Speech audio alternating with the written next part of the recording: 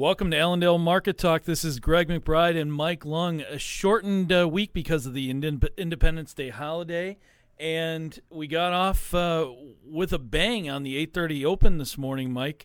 What changed from last week's USDA report on Wednesday that gave us a limit up move to the Tuesday open that was a limit down, essentially limit down right out of the gates move? Yes, you've been having a lot of oscillation, a lot of back and forth, and right now seemingly range trading $1. And you have the markets, which as of last week, we're expecting to see lower acres. Well, after the report, we're expecting to see lower acres than what we initially had an idea about. And as of this week, we came out here with a weather map this morning that's given really good pollination weather for corn. So we were looking at all sorts of heat in the northern plains, the upper Midwest, and a lack of rain, and so everybody's leaning towards the lower production. Not necessarily, a failure in yields, but lower. Right.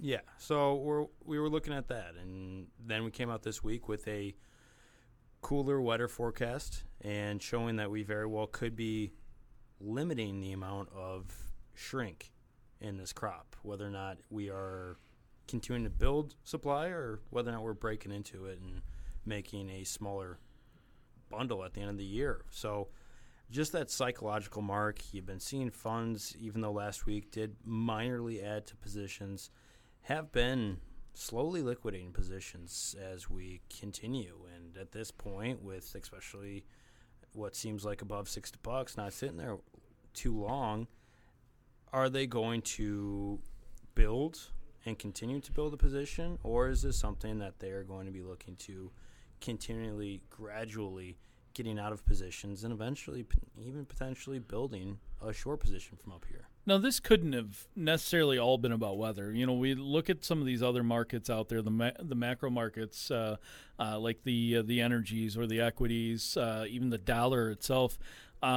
We're seeing some movement out there. Do you think that has a little bit of play into today's market? I mean, because starting out basically limit down in corn, 40, 50 cents in soybeans, and 25 to 30 in wheat.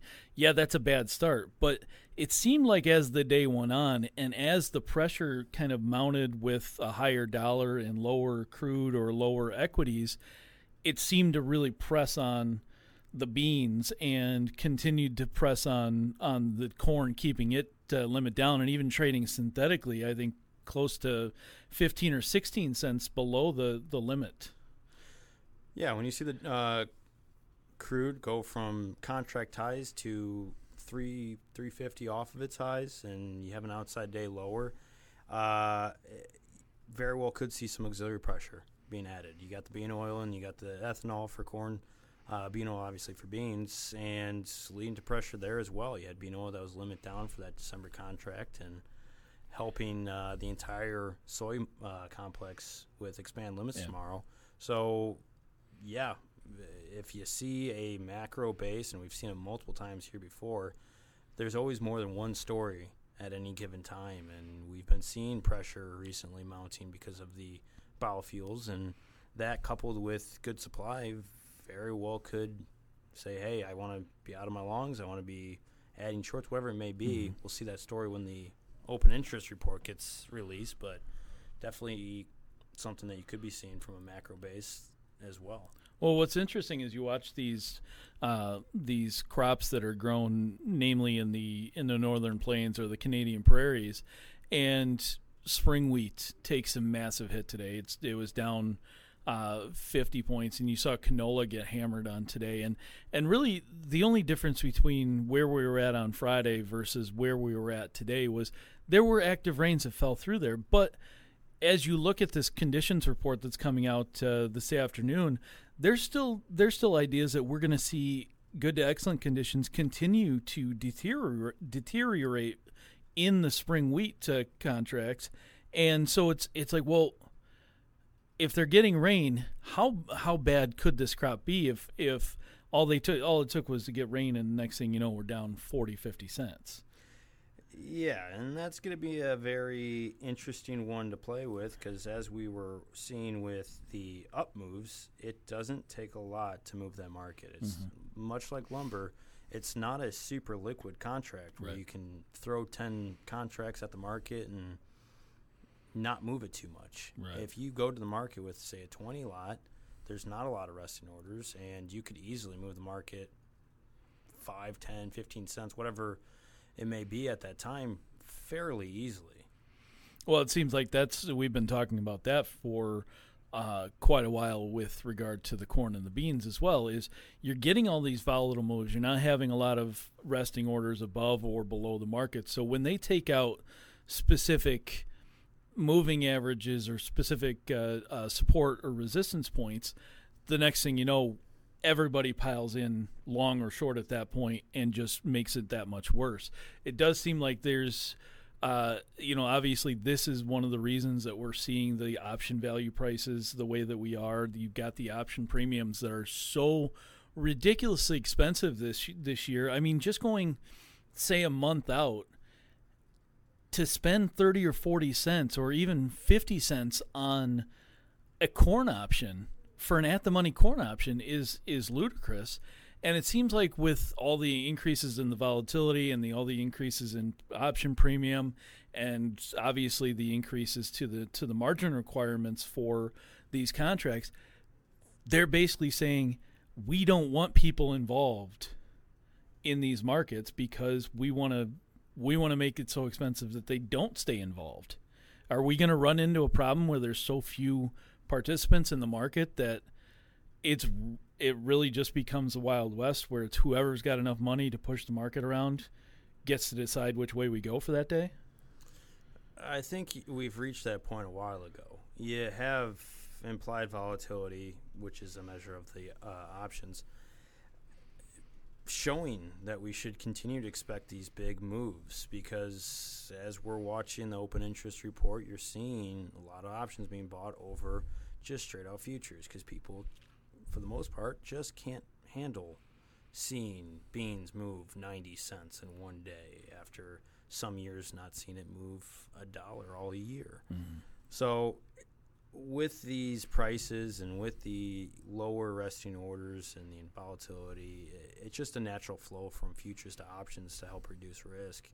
And at some point, we're going to see potentially one or two things happen. Either one, this market gets so low that you're seeing willing participants come back in, or it gets so high that you see the same story. It's just too high. I have to sell it. Even if I don't have a crop or whatever it may be, it's just too high. Mm-hmm. So we have to find one of those extremes, and in the middle, you're just seeing a very extreme range that's being traded. Well, and what's crazy about these markets is that, a lot of times when we saw big swings in the market or big volatility shifts in these markets, we could pin it to export demand or something like that. Now it's just we're going on a whim is what it feels like. Now, obviously, weather does play a big role in the middle part of the year like we are right now, but the export demand has really been very, very tame since December or January for beans, and since essentially, February for corn. We did have that blow up, in May or late April, where China was in buying on a daily basis and they bought a bunch of corn,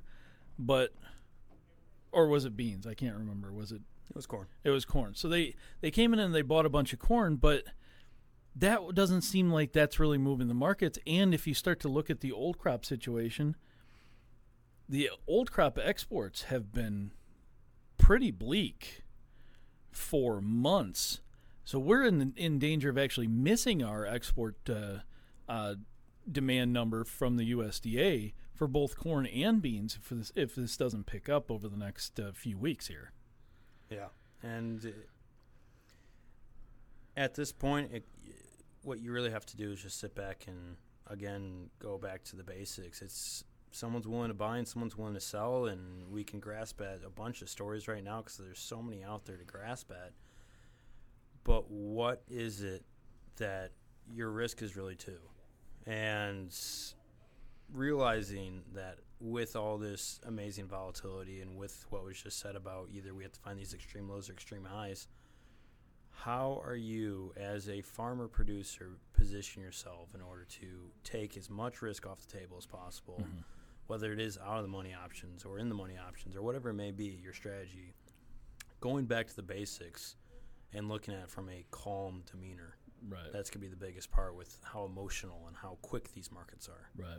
Well, a lot of big things going on here at Allendale. We have some exciting stuff that we're going to be working on this week. We're going to be down in Nashville working with RFD TV and trying to get some information out in regards to our products, the premium content, our snapshot product, even our little podcast here. And we'll share that as the time comes, but you can find us on RFD TV. I think we're going to be on Thursday night at 9 p.m. on the Rural America Live. We'll also be on TV during the Market Day Report on Friday this week. Multiple times. I think we're on about 3 to 5 times as well. So find us there. We're like I said, we're going to be talking all about our premium content, talking about the snapshot product that we do ahead of USDA reports and on a weekly basis, and then obviously talking about our podcast here and trying to make sure that we bring some awareness to our products out there. And especially our product that's coming up real soon, which is going to be the summer conference. So if you guys have not taken a peek yet, please go on our website, allendale-inc.com, or give us a call, 800-262-7538. But today for Allendale, this is Mike Lung and Greg McBride. Sign off. You guys have a great one.